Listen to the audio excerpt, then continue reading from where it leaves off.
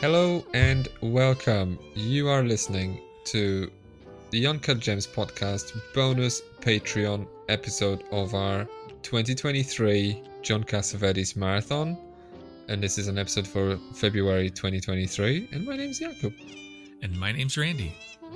So what we're doing today is we're going to continue our John Cassavetes retrospective. We're going to be talking about Too Late Blues. Before we do so though, just a quick reminder. Shadows is available on our Patreon, and again, thank you for subscribing. Thank you for supporting us. Because if you're listening to this on our Patreon, thank you from the bottom of our hearts for supporting this venture. And if you're listening to the a little short teaser on our, I don't know, wherever else you find your podcasts and how you stumbled upon this, just a reminder. And I want to say 13 minutes or less. Our voices are going to do this. They're going to slowly trail away. And then you won't be able to hear any more of this. So you'll have to go to our Patreon, which is patreon.com/uncutgemspod, and subscribe. $3 a month is all it takes to open access to the riches of our Patreon account. Anyway, so that's what we're doing. I'm gonna skip all the usual spiels anyway. Let's just get to the meat and potatoes of this, right? Let's just talk about John Cassavetes, because that's what we're here for. So let's just talk Too Late. Yeah, let's do it. Let's talk Too Late Blues. I'm John Cassavetes. I'd like to tell you about this motion picture, Too Late Blues.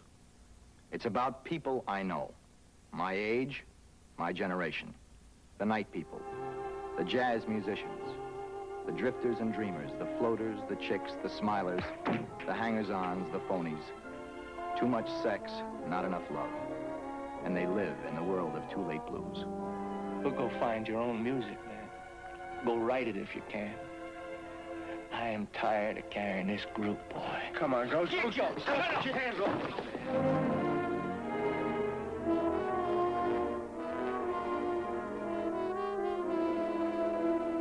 Whoever told you that's what you had to do in order to reach somebody?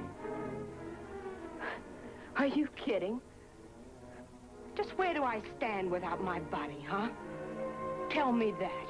I got no time for failures. Okay. Make me a success.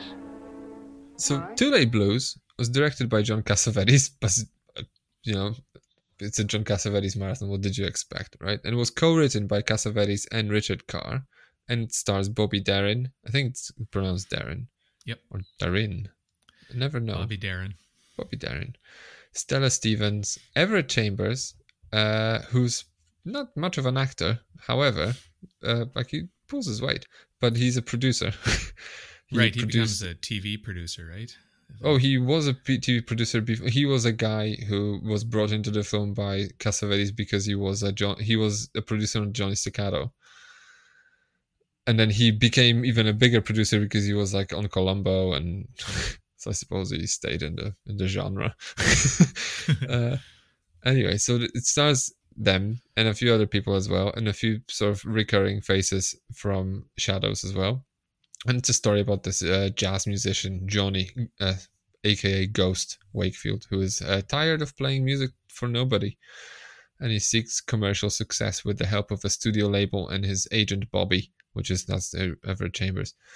However, this decision puts him at odds with his bandmates and risks Ghost selling his artistic soul to the corporate machine of entertainment.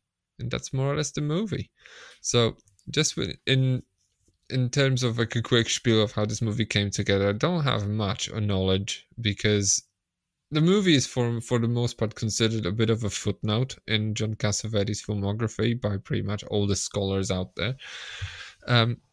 However, the story goes that after Shadows became a success overseas, because we talked about it last month, that Americans didn't really care for it, but then when it opened in Venice and opened in London, it really did big business. So Cassavetes and his big mouth started running.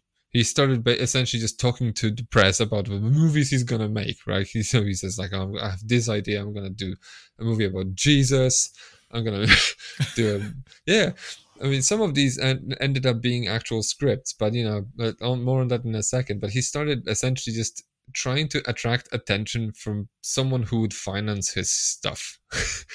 And he was talking about these movies he's gonna make, and then and as he was doing this, he was just like bragging about all these ideas he has and all these things, and he has these like almost deals lined up with studios, because he thought that, you know, if people hear that he has these movies lined up with, I don't know, UA, then someone in MGM, or not in MGM, like in, like, I don't know, let's just say, I don't know, Universal is going to line up and it's like, we're going to finance your stuff because you're shit hot. None of that happened. So but then at the same time, he was still doing Johnny Staccato in, he was, I think at the time when Shadows was opening, he was gearing up to actually star in Johnny Staccato, and then he starred in Johnny Staccato between like 1959 and 60. And then as events kind of moved along, he kind of just got burnt out with television, because he really didn't like the way they were making art. I mean, he didn't see TV as doing art anyway, which I suppose Two Late Blues is kind of has elements of it in here.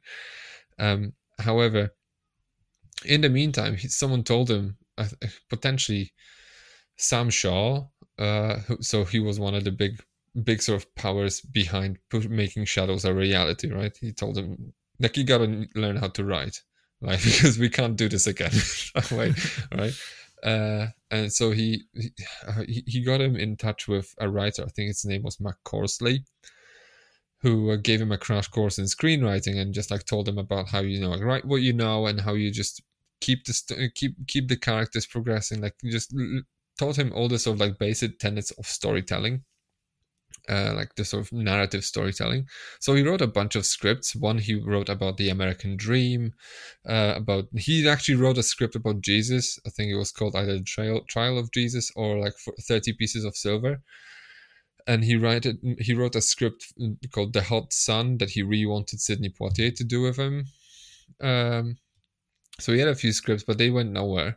And then one day Marty Macklin from Paramount called him, and then he asked if he has scripts, and then he said, like, of course I have scripts, right? Like, we just wrote a script this weekend or whatever with Richard Carr, which is a story that he apparently told later on, that this was like Two Late Blues was this sort of like thing concocted over a drunken weekend, when Cassavetes wrote one half, Carr wrote the other half, and they met in the middle, and they never read each other's halves.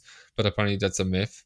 So they had this script ready to go. They actually wrote 3. There's one which I really wanted to see, because they almost then later on had it in production, called the Iron. I think it's called the Iron Men, about a squad, an all-black bomber squad in World War II, with Sidney Poitier who was supposed to star. And then another one was called A Piece of Paradise. But then they had all the Two Late Blues, which is a kind of another story, kind of based on a script that Cassavetes was attached to at some point, about these Parisian jazz musicians.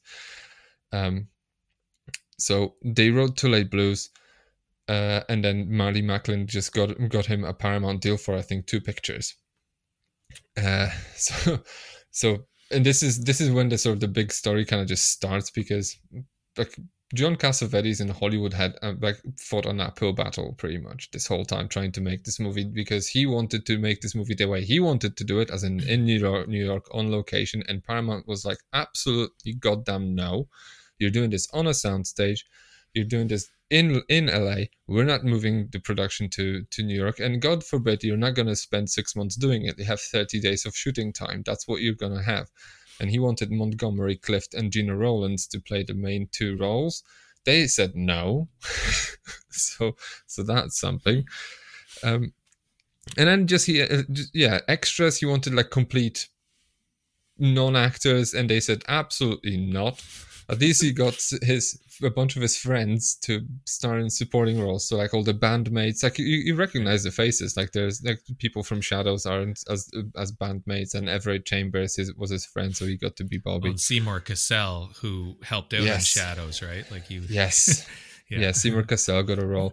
So it's a whole sort of palaver of these sort of problems, because I mean we're gonna get to it in a minute anyway, but it's just as a result, like this, like I want to say Cassavetes almost kind of just is a little bit ashamed of this movie, was a bit ashamed of this movie, and he was inventing stories around why this movie didn't go the way it went, even though he kind of got 95% of what he wanted, he actually got done. But then, like, I think studio overrode him on a few occasions. Like, they removed like a 10-minute dream sequence from the film, which would be fascinating to see, because apparently it absolutely served no purpose whatsoever. But anyway, the movie became a massive bomb. No one saw it. Critics absolutely panned it. Like, it was really hated at the time. In 1961 it was released, and it took 5 decades almost for some critics to actually go and say, you know what, it's not that bad. It has a Samuel Beckett sort of thing going on for him. However, to this day, it kind of remains a little bit, call it, underappraised, which is why we're here. So, Randy, where do you stand on Too Late Blues? That was your first watch, by the way, right? This everything that I unearth in this sort of year of Cassavetes is going to be new, because I haven't seen anything by the man. So yeah, this was a first viewing, and I got to say, there's a few things that sort of come to mind. One was the hanging out in a blues setting, in a blues club. Is that like a genre that almost came to be in the 60s? I'm going to say maybe it was. I also watched Paris Blues this week, which is a Martin Ritt film. That's the film that John Cassavetes was supposed to do, and this is how this movie is the one that's kind of related to it, because he nicked a bunch of ideas from it and then just put it in his script. But that's the movie. That's the Martin Ritt movie that John Cassavetes was supposed to star in, I think. Okay, interesting, because I happened to watch that this week. I came across it on Tubi, going down another rabbit hole, the Sidney Poitier rabbit hole that I've been going down. So I watched that, and that was a good little film. But it was also 1961, as this was. I think these were released 2 or 3 months apart. And when you were saying something about a Parisian blues club scene, it's like, what? Yes, really? I mean, okay. I forgot the title, but that's exactly what it was. I mean, John Cassavetes was still was a TV star, and he was kind of hanging out with all these indie rock stars. Like he really was hanging out with like Montgomery Clift. He really wanted to work with Burt Lancaster.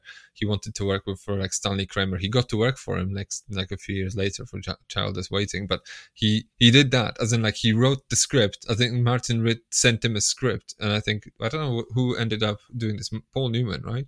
It's Paul Newman. Yeah. Paul Newman and Joanne Woodward and Sidney Poitier, and I forget the other actress, but she was quite amazing in it, actually. So yeah, like, this is one thing. Is this sort of are there other films, or these two, maybe just unbeknownst to me, they are joined at the hip? Yes. Okay. Fascinating. Well, good for me for my accidental research, because my gosh, did you actually watch the film, or did you just Paris Blues? Yeah, I watched it. It's great. I thought it was really good. And that's sort of a more of a romance and racial affairs, and life in Europe versus life in the States type of discussion, as opposed to Too Late Blues. But it was really good. And then as I was watching that, and I was watching Too Late Blues, I'm thinking, a guy who I think was inspired, at least in some ways, maybe by these two films, or if there's a whole, if there's a whole gamut of films about blues clubs, is probably Woody Allen, because there's sort of a flavor later on that his films have to do with rich people hanging out in blues or jazz clubs, just sort of talking. But anyway, I had that thought there. Was this a thing? And I'm just stumbling across it. There's another one. Like, it feels like there must have been a bit of an audience for it, as there were a couple films, There's another film, by the way. All Night Long is called. I've seen this. Okay. And it's like an adaptation of Othello. Made by Basil Dearden, which is about jazz musicians, and I think it's about a drummer. Okay. Yeah. So, cool. But it's essentially like an Othello just mapped on a like a sort of like. If you'd like to listen to this show in its entirety, head over to our Patreon over at patreon.com/uncutgemspod, where for $3 a month you'll be able to hear many other bonus recordings of ours, such as tie-ins to our main show, mini retrospectives, and comprehensive director marathons. Patreon.com/uncutgemspod is the place, so head over there and subscribe.